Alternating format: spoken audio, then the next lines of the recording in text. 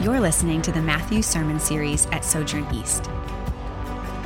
In this series, we're following Jesus as he calls us to take on his yoke and experience true discipleship.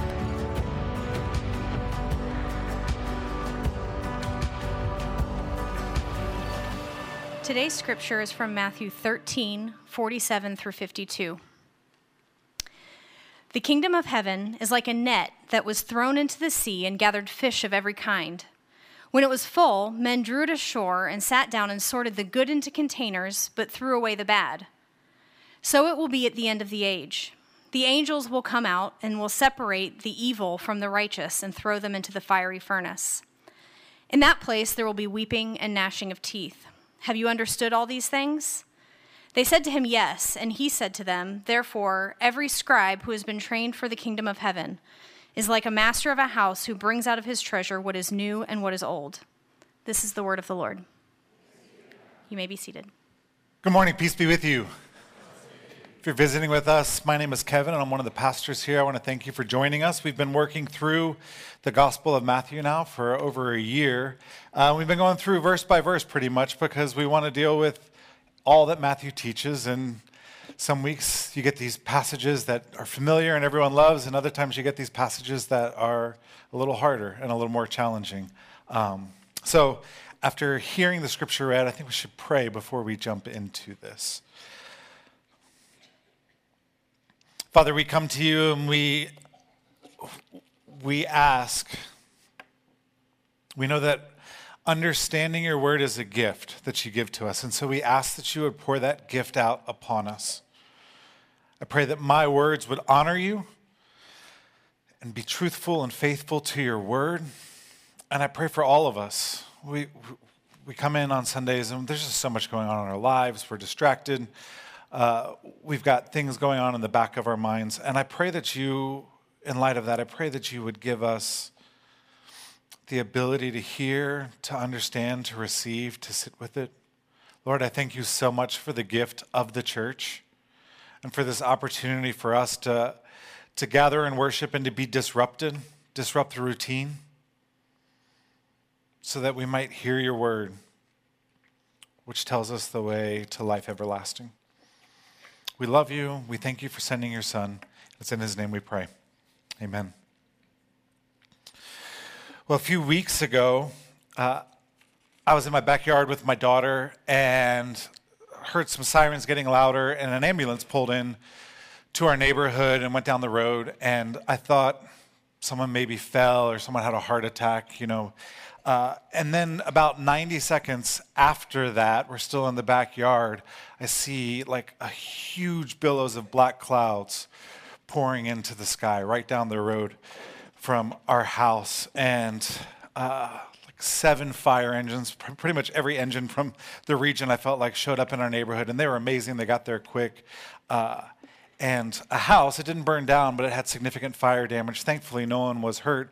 But I was there and I was watching this all go down with our kids pretty much right in our front yard. And so for the rest of that day and that evening, the topic of fire and house fires kind of consumed our conversation. And as Pastor Chad likes to say, we always want to live in a state of preparedness. I viewed this as a great opportunity to go over our emergency fire plan. What happens if there's a fire in our house? And so at dinner that night, I posed that question. Guys, what happens if our house catches on fire? What do we do? And we've talked about this before, but that night probably wasn't the best time to bring up the conversation, because the conversation did not go like I expected at all. A few of my kids started freaking out at the question. They started asking me all these questions about the science behind fire, the dynamics of fire. We're going and checking smoke detectors and talking about electrical outlets and fire safety in the house. And then they start asking me some deeper questions, some existential questions.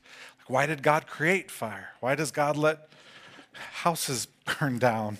And so they go to bed that night and a couple of them can't fall asleep because they're sure that as soon as their eyes close, our house is going to, combust. And so my youngest daughter, she comes downstairs and she asked me a question. She said, Dad, can you promise me that our house will never burn down? It's like, I don't know how to answer that question. I can tell you like 99% chance. And then her brother came in and he's like, but that's the only house we've ever seen burn down ever. And I was like, actually, and I started listing off all these. When I was growing up, one in my backyard, one of my friends. My wife was like, you couldn't have waited till after they fell asleep, talked about it the next morning, lesson learned. But one of the challenges in parenting, one of the real challenges is knowing when do you let your kids be kids, and then when do you let them in on reality? I mean, kids, they live with a lot of illusions. Babies come from storks, and carrots give you night vision, and they think a month is a long time, and they think death is a myth. They think that we're all going to live forever. When do you let them just be kids, be naive? And when do you bring reality to bear on their illusions? It's the challenge of parenting, the tension of parenting. And the challenge for us is it's not just our kids who have illusions. We have illusions too about life. We have illusions about marriage. Pretty much everyone who gets married, they go in with all of these expectations, and then the rest of their life is kind of dying to those illusions and living with reality. We have illusions. Maybe you want to be married and you're single, and that's an illusion that you were living with, and now you're coming into the reality of it. We have illusions about who we're going to be, what we're going to do, what we're going to accomplish. We have illusions about God and about the church. And sooner or later in life, you live long enough, and our illusions eventually come crashing on the rocks of reality. I remember a few years ago, I just hit a really rough spot in life in like a whole lot of different areas. There was some personal stuff going on. There was real challenging things happening in ministry and the church. I was struggling in my walk with God, and I felt like a kid on a beach that every time I was able to get up, another wave would come and knock me over. And again, and I was so discouraged, and I was meeting with a mentor of mine, sharing all of this. I'm like, none of this is going the way it's supposed to go. And he said to me, Kevin, I'll never forget these words. He said, what is the teacher. And I kind of nodded along, but it sounded nonsensical at the time. Like, what is the teacher? It sounds like some Yoda stuff. But the more I sat with it, I realized it's actually a profound statement. What is reality is teaching us about our illusions. And I'm convinced that one of the hardest yet most essential tasks of life is learning to let go of our illusions so that we can embrace reality as it truly is. I think that's the essential task of growing into maturity, whether we're talking about human maturity or spiritual maturity. And I say all of this because as we've spent the last month looking at Matthew 13, one of the things that's really struck me is that what Jesus is doing throughout this chapter is he's revealing to his disciples and to those of us who have ears to hear, he's revealing to us the nature of ultimate reality. And in doing so, he's shattering a lot of illusions we have about life and about God and about what God is up to in this world. So he tells the story about the sower. And what he's doing there, he's saying, listen, the kingdom of God is at hand. And yes, this is the greatest news in history, but don't be under any illusion that everyone's going to rejoice at this. Not everyone's going to receive this news. And even some people who seem like they're excited, they're not going to follow through. Then he tells the wheat and the weeds. If the kingdom of God's at hand, that means God's dealing with all evil here and now. And Jesus says, no, evil's going to be here until the end of the days. And then he tells mustard seed and leaven, these short little parables. And there he's basically saying, don't be discouraged when God's work of redemption isn't more impressive on this earth, because it moves slowly. It's unstoppable, but it moves slowly. And so what Jesus is doing is he's pulling back the curtain, saying the kingdom of God has landed, but it's going to be different than you think. And don't be under any illusions. Instead, embrace the reality. Well, today, we're looking at the seventh and final parable in Matthew 13. It's not as well known as the others. As my friends would say, this is a deep cut. This is on the B side. This is a parable that a lot of people don't teach on and a lot of people would like to avoid. But I think this parable is essential for us. It's short. Jesus says, 2 sentences, "The kingdom of heaven is like a net that was thrown into the sea and gathered fish of every kind. When it was full, men drew it ashore and sat down and sorted the good into containers, but threw away the bad." The net Jesus is referring to here, it's different than a throw net. It was called a drag net because you would literally drag it through the water. Either you'd pull it through or it'd be dragged behind a boat. And it would be a big net and you would drag it through and it would sweep up everything in its path. And so you would get the fish you're looking for, the good fish, but you'd also get bad fish. You'd get other sea creatures, crustaceans or eels, and you'd get all kinds of debris as well. Anything that's in the lake, anything that's in the path, the net will gather up. And so this method of fishing is pretty effective. The only downside is, you're not done fishing when you bring the net in. You've got to actually bring the net on shore, and you pull out all of the fish you're looking for, the good fish, and then all of the other things, the eels, you got to get rid of. And so you would throw them either back into the water or throw them away. Now, I'm guessing not many of us have ever fished with a drag net before, and so this story is a little strange to us, even the concept. But for Jesus' disciples, this was something that they did all the time. It's something they'd seen happen dozens of times, if not hundreds of times. This was normal, everyday life. And often when Jesus tells parables, he'll tell the story. People will sit there and scratch their head and wonder what it means, and Jesus kind of just lets them sit with it for a while, but not this time. Jesus doesn't give them any time to consider what the meaning of this parable of a net is. Instead, he jumps straight to the explanation and he says, just like that net, so it will be at the end of the age. The angels will come out and separate the evil from the righteous and throw them into the fiery furnace. In that place, there will be weeping and gnashing of teeth. He's saying that picture, what you guys have seen 100 times, that's how this present age is going to come to an end. There's going to be a great separation. If you were here 2 weeks ago and Pastor Jonathan preached on the parable of the wheat and the weeds, you probably noticed some similarities between the two parables. The stories obviously are different, but the message is very similar. And in fact, verse 42 and 50 in this chapter, they're, at least in my translation, they're exactly the same. So some people have asked, what does this parable add? It actually includes less details than the wheat and the weeds. What new thing is Jesus bringing in with this parable? And the only new thing I can find is the repetition, that he's saying it again. And while the parable of the wheat and the weeds is more about learning to live with patience in the face of evil, this parable is just straight up about judgment. It's hard. It's a hard parable. But it's necessary for us. You know, Matthew, he spent decades, probably 20 to 30 years, composing his gospel, putting it together. What's the best way to communicate all the things Jesus taught? Nothing in here is here by accident or haphazard. And this is the third of 5 discourse in Matthew's gospel. It's right in the center. And this is the 7th and final parable at the end of that center teaching of Jesus. Matthew's saying this is important. And it's likely that Jesus often ended his kingdom story sessions with parables like this one. He talked about judgment a lot. Jesus talked about judgment and hell more than any other person in the Bible. And I say all that to say, if we're going to take the Bible seriously and we're going to take Jesus seriously, we have to take his teachings on judgment seriously. We can't dismiss them.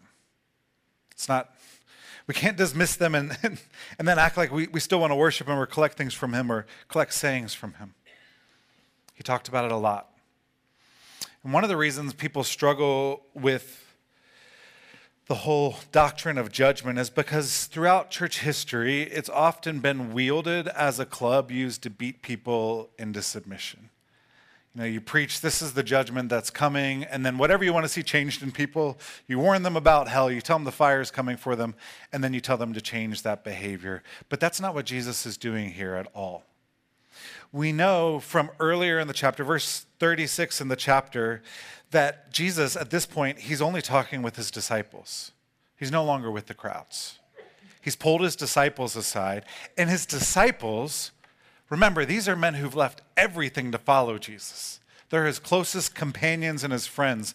And so Jesus isn't telling this parable to them, trying to scare them or to threaten them, or discourage them from maybe stop following him or whatever. He tells them this parable because he wants to let them in on reality. He wants them to know the way things really are. Earlier in the chapter, Jesus tells his disciples, to you, it has been given to know the secrets of the kingdom of heaven. He's saying, I'm letting you in. I'm telling you. And you have to realize, in that day, there was no consensus either in the world or even in Judaism about how the world would end.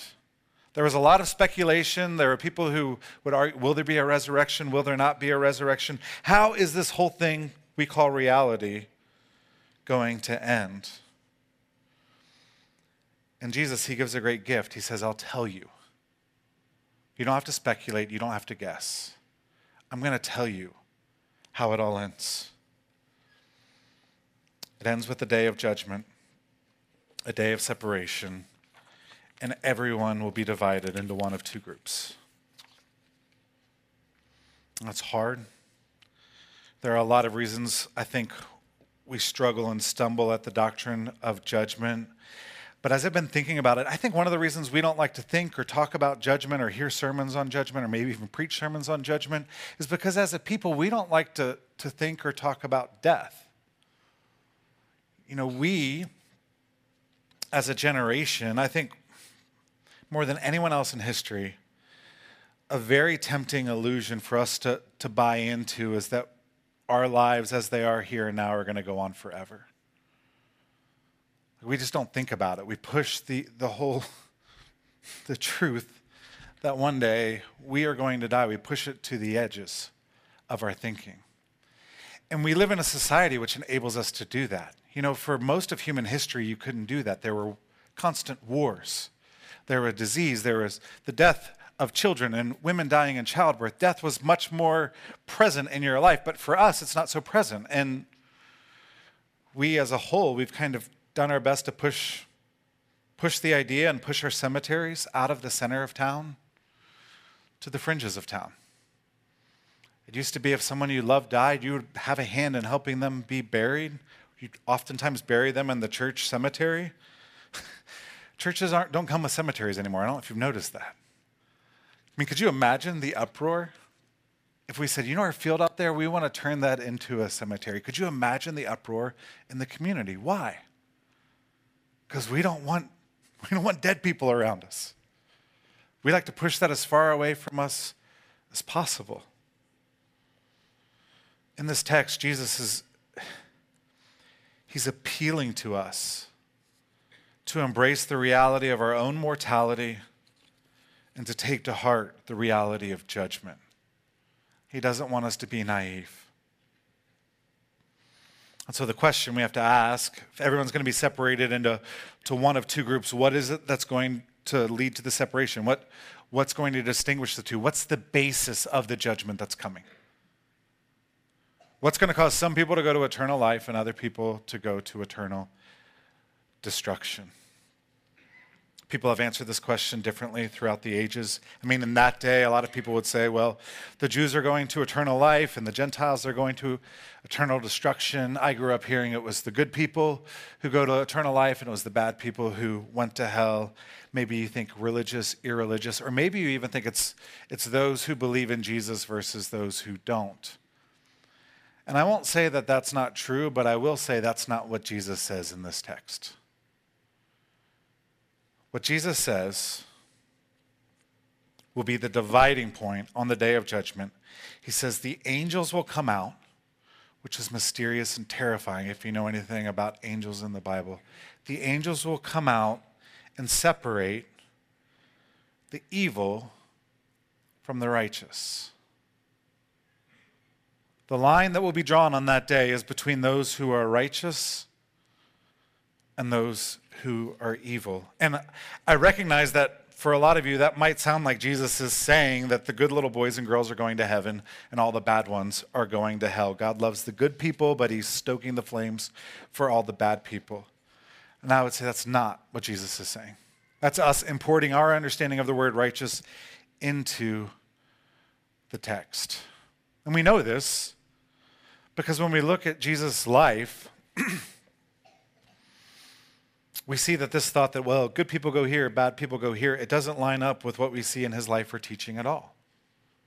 I mean, Jesus, he spent an awful lot of time eating and drinking and hanging out with sinners. I mean, to the point where gossip started to spread about him. This guy's a glutton and a drunkard, but he's claiming to talk about God. And if every party Jesus went to, he was like, all right, I got to get to bed early, I got to heal a bunch of people tomorrow. Before I leave, let me tell you a quick story. And then he told them about a fiery furnace that the flames were being stoked for their eternal destruction. I imagine that those parties would have ended sooner. He wouldn't have gotten invited back. When he was with them, he talked about grace and forgiveness and healing and hope. Even more, when we read the Gospels, we see that the most intense points of conflict Jesus had with people, it was with the Pharisees and the scribes. Now, Pharisees, we all familiar with that term. They were the conservative religious leaders. It was almost like a religious political party. By every measure, they were righteous. The scribes, though, we don't know as much about. The scribes, sometimes they're called teachers of the law. These guys were revered as much or more than anyone. And I want to talk about them briefly. The scribes, originally this position of being a scribe, it started, because you got to remember, they didn't have the printing press back in that day. And so if you were going to preserve God's word in the Torah, it was going to be preserved because someone sat down and copied it word for word. And so some men would be raised up and they would spend their entire lives copying books of the Bible by hand, 6 hours a day, or six days a week, 10 hours a day. This is what they gave their life to. Well, over time, if you copy certain books of the Bible that many times, over time you start to get an idea of what they're saying. You start to become pretty knowledgeable.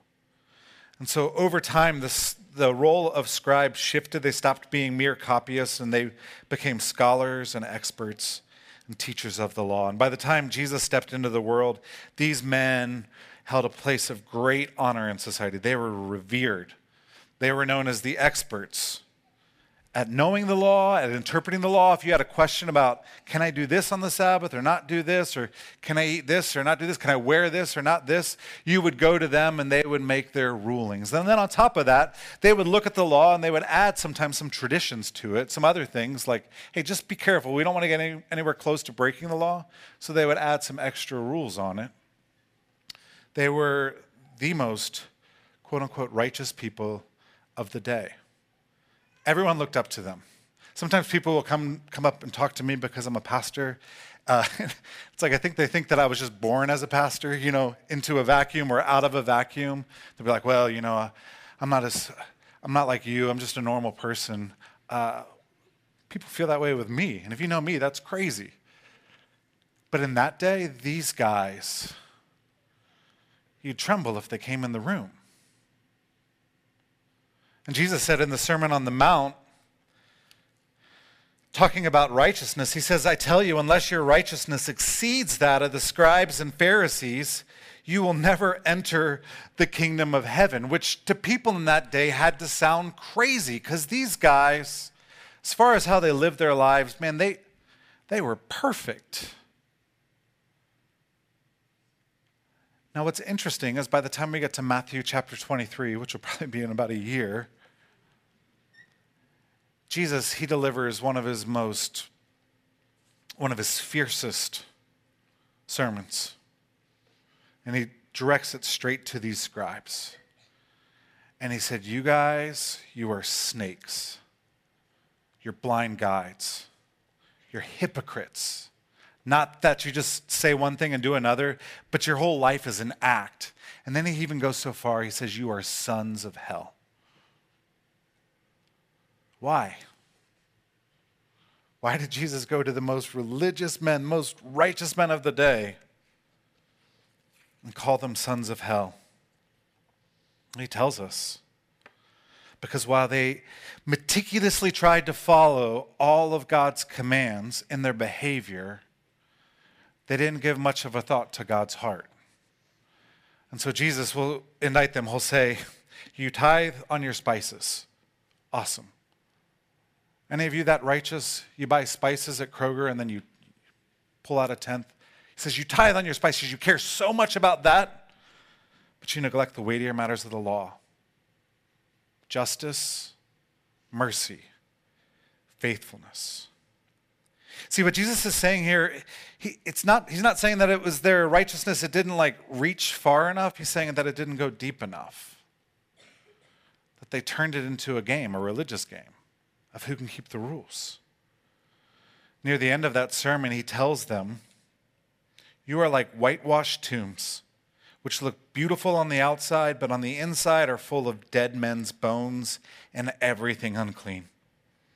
In the same way, on the outside, you appear to people as righteous, but on the inside, you are full of hypocrisy and wickedness. It's no wonder that these men who were so revered by everyone in Jerusalem wanted to put Jesus to death. Now, the righteousness that Jesus is talking about in this parable, when he says the evil will be separated from the righteous, it's not just about the things we do. It's not just about our behavior. It is about that, but it's about a lot more than that. True righteousness extends well beyond our behaviors to our hearts.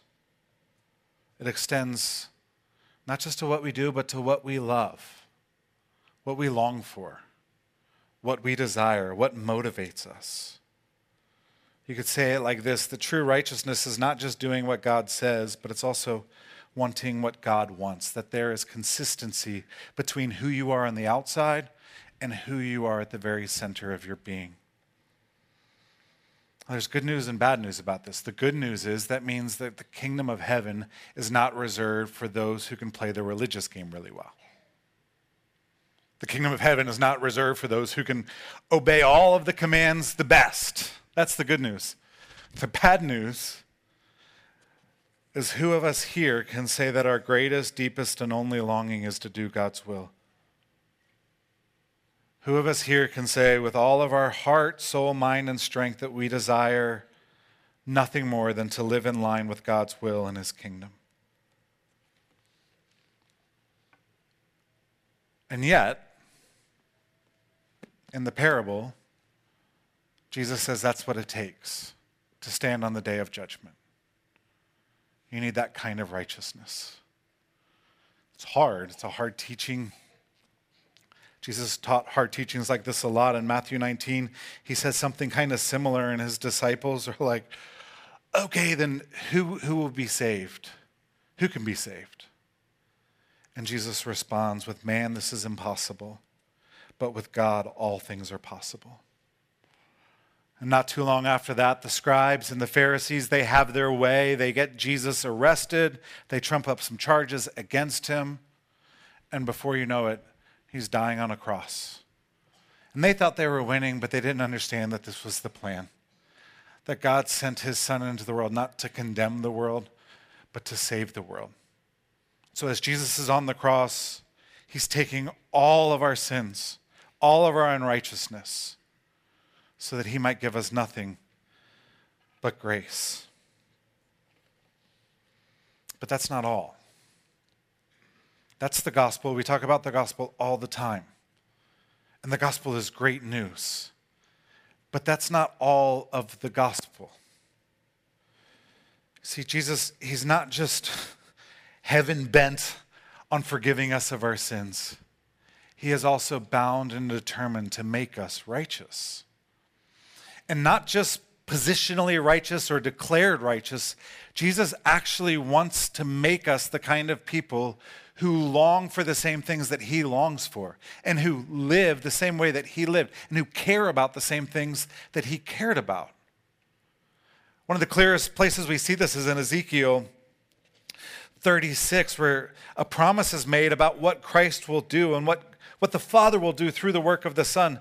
And God says, I will sprinkle clean water on you and you will be clean. I'm going to forgive you of your sins. I will cleanse you from all of your impurities and from all of your idols. But the problem I see in a lot of circles of American Christianity is we stop there. He's going to forgive us and he's going to cleanse us. But God doesn't stop there. He continues. He says, I will give you a new heart and put a new spirit within you. I will remove from you your heart of stone and give you a heart of flesh. And I will put my spirit in you and move you to follow my decrees and be careful to keep my laws. The righteousness that Jesus says will divide all of humanity here in Matthew 13, God says he will give to us through the work of his Son. He will cause us to be people who not just obey God's laws out of fear, but we actually long to. He says he will move us to. That's the greater righteousness. That's the deeper righteousness. And Jesus says that will be the determining factor on that day. It won't be, did you say a prayer? Not knocking saying a prayer. Prayer's great. But too many people turn a prayer, they treat it like it's a spell. Well, I prayed this prayer at this point in my life. That's not what gets you in. It's that you're forgiven, you receive grace, and then the trajectory of your life is set on this path of growing in this greater and deeper righteousness. So how does this text encourage us on that path? And I want to give you two things as we leave. Number one, the first thing I think we can pull from this parable is we should embrace the reality of judgment. We should embrace the reality of judgment. And I chose that word embrace thoughtfully. I put a lot of thought into it because what I see in the world and what I see in the church is some people deny the reality of judgment. Some people tolerate it, but we should embrace it. We shouldn't push it to the side. We shouldn't just throw it all into the area of mystery. We actually should embrace it because it's true. And because it's good news. And I know for a lot of people, when they think about final judgment, they don't instantly think good news. They don't think of it as something that would stir a lot of joy. Instead, it tends to stir a lot of questions. And I've asked these questions, and I am asked these questions as well all the time. If there's a day of judgment, what about people who haven't heard? Unreached people groups? What about babies who die? What about people in the Old Testament? If there's a day of judgment, what about those who have been totally mistreated and abused by the church? What about them? If there's a day of judgment, what about all of these unknowns? And there's so many hard questions there, and they're important questions. But I hear people ask that one a lot. If there's a day of judgment, what about? Do we ever stop and ask, though, if there isn't a day of judgment, what about? See, if there's no day of judgment, that means that our lives are cheapened because nothing we do really matters. If there is no day of judgment, that means that the bad guys win. That those who have spent their life cheating, exploiting, abusing, those who've used everyone and everything to feed their own lusts, in the end, they just get away with it all. If there is no day of judgment, that means evil is eternal, hope is a fantasy, and the promises of God are myths. If there is no day of judgment, Jesus' death was meaningless. It was just one more injustice in an unjust world. And so when people say, I don't know if I can believe in a God of judgment, I always want to ask them, well, can you believe in a God who lets evil and injustice win?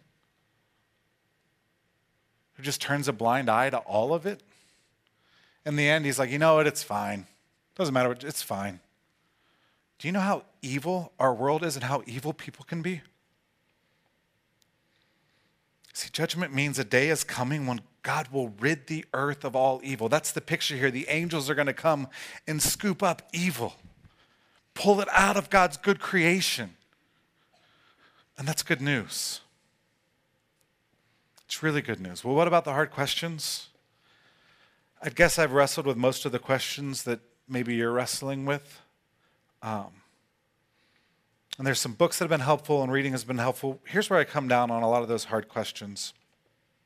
I trust that God, who in love created all people and who gave his son for the sins of the world, I trust that he'll get it right. Sometimes when we ask the question, we're actually presenting ourselves as like being more loving than him. We can't be more than loving than him. He is the definition of love. Abraham asked God, will not the judge of all the earth do what is right? And the answer is, of course he will. And so don't let the hard questions keep you from grabbing hold of the great reality and the great promise of judgment. I do want to be clear. I want to offer a couple of caveats. Embracing this reality, it doesn't mean that we should speculate nor celebrate. It doesn't mean we should speculate on the eternal fate of others. He doesn't tell us this parable so we can just start making a list now. Well, they're going to hell. They're probably in. It's not what he's encouraging us to do. Jesus actually said, many who say, Lord, Lord, they're not getting in. He also said the first will be last and the last will be first. And then you look at his life and he saved his most severe teachings about judgment and hell for the most religious people of the day. I think that should make us very cautious before we pronounce the judgment on other people and their eternal destination. That's number one. We shouldn't speculate. And number two, we shouldn't celebrate. Embracing the reality of judgment doesn't mean that we celebrate the destruction of other people, even if they're really horrible people, even if they're really wicked people. In Ezekiel 33, God says, I take no delight in the death of the wicked, and neither should we. Instead, embracing the reality of judgment means we should be a people who long for and look to the day when God will deal fully and finally with all of the evil in this world. Embracing this reality means we pray, and we pray with meaning and heart. Your kingdom come, your will be done on earth as it is in heaven. Finally, embracing the reality of judgment means that we should seek to align how we're living today with that ultimate reality. And that's my second takeaway for you. The first one, embrace the reality of judgment. The second one, pursue righteousness as a new scribe. Pursue righteousness as a new scribe. What I mean by that, after Jesus tells this parable and all the parables, he asks his disciples, have you understood these things? And I love the disciples because they're like, yeah, we got it. They obviously don't totally get it, but they're like, yeah, we think we know what you're talking about.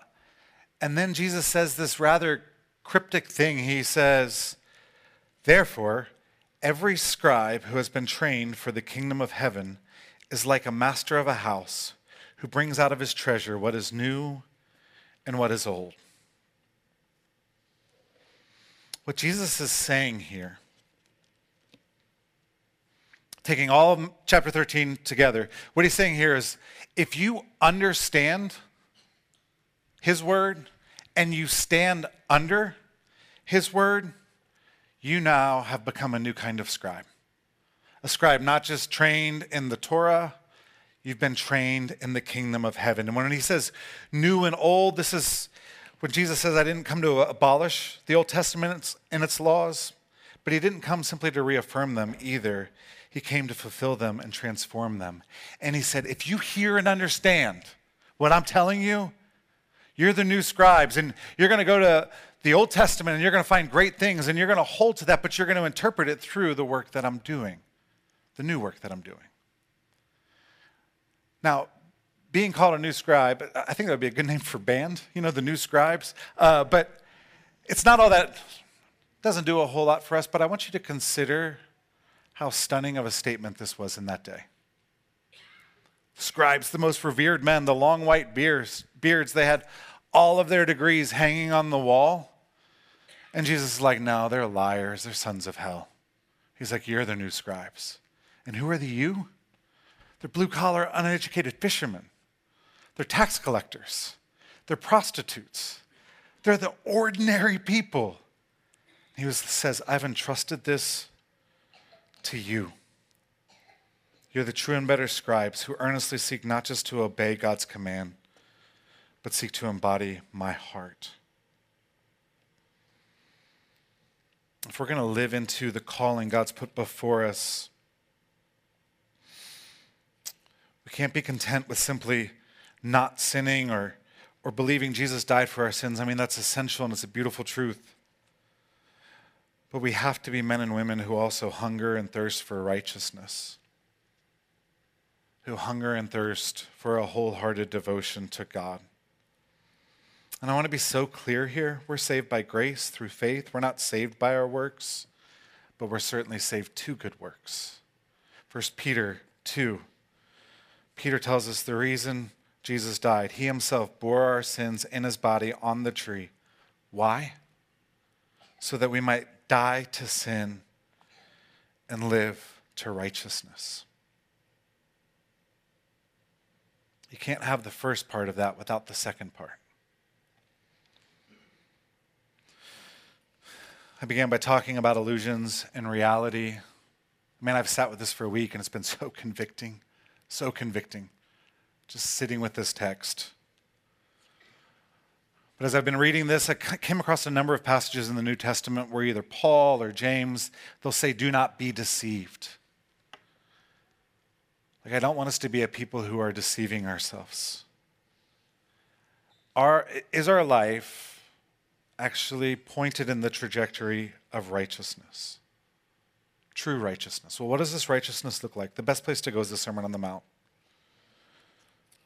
I'll give you a few tests that you can run on yourselves. When someone wrongs you, do you show them mercy and compassion, or do you gossip, try to pay them back?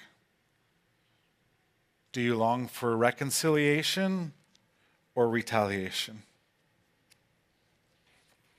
It's a hard question. Do you forgive people? What about marriage? Are you faithful in your marriage?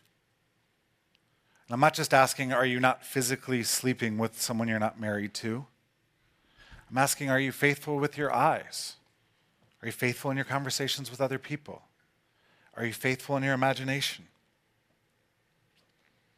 Prayer. Jesus talks a lot about prayer on the Sermon on the Mount, and he's like, do it in secret, because that's what really reveals who you are. So much of who we are in relation to God and where we are in our journey with God is revealed by our prayer life. I was talking to a pastor friend the other day, and he said, I asked him, I said, hey, what percentage of your church do you think prays regularly? And he said 90%. And I was like, whew. Man, I got to have you come and teach on prayer. And he was like, well, that's including meals. I was like, okay. How many people in your church do you think, what percentage do you think pray outside of meals? He said, I don't know, 10% maybe. See, there's this real danger we have of living in the culture we live in. There's a church on every corner. We've all heard the gospel so many times that Jesus died to forgive us of our sins, but we don't pay attention to the fact that he also died to cleanse us of all of our unrighteousness. And who you are and what you do, it matters. The choices we make matter. And I don't ask these questions to stir anxiety in you, but to reveal reality, to exhort you. Do you hunger and thirst for righteousness? If not, acknowledge the reality of that. Remember, what is the teacher. And also remember that the same Jesus who told this parable is the same Jesus who began the most famous sermon ever by saying, blessed are the poor in spirit, for theirs is the kingdom of heaven. And one of the signs of God's work in our life is when we feel conviction, when we feel brought low, Jesus is saying, that's where I want you, because that's where we learn and that's where we grow. As we move to the Lord's table, this gift that we celebrate every week, I've been thinking a lot of 1 John 1:9, where John says, if we confess our sins, he is faithful and just to forgive us our sins and to cleanse us from all unrighteousness. And I think communion is a great place where we can come and say, not just what do I believe or say I believe, but what do I actually want? How am I actually living? What am I longing for? And the grace of God means that we can be honest at the table. We can be honest about sin that has gotten a foothold in our life, about spiritual dryness we might be experiencing, you name it. But we can come, we can confess, and know that he's faithful to forgive and to cleanse us and to spur us on towards love and good deeds. And we know this because Jesus Christ, the night before his crucifixion, took a loaf of bread and broke it, and he said, this is my body that's been broken for you. And then he took the cup, and he said, this is the cup of my blood that's been poured out for you. Do this in remembrance of me. So if you're here and you're a Christian, I invite you to examine and then to celebrate what Christ has done. Examine your life and then celebrate what he's done for you. If you're here and you're not a Christian, we ask that you not take part in this meal, but instead you take part in Jesus Christ, because a day of judgment is coming. But he's come to give you shelter and to lead you into life everlasting. Let me pray. I'm Kevin Jamison, lead pastor at Sojourn East. Thanks for listening. For more sermons, info about our church, and ways you can support the ministry of Sojourn East, visit sojournchurch.com/east.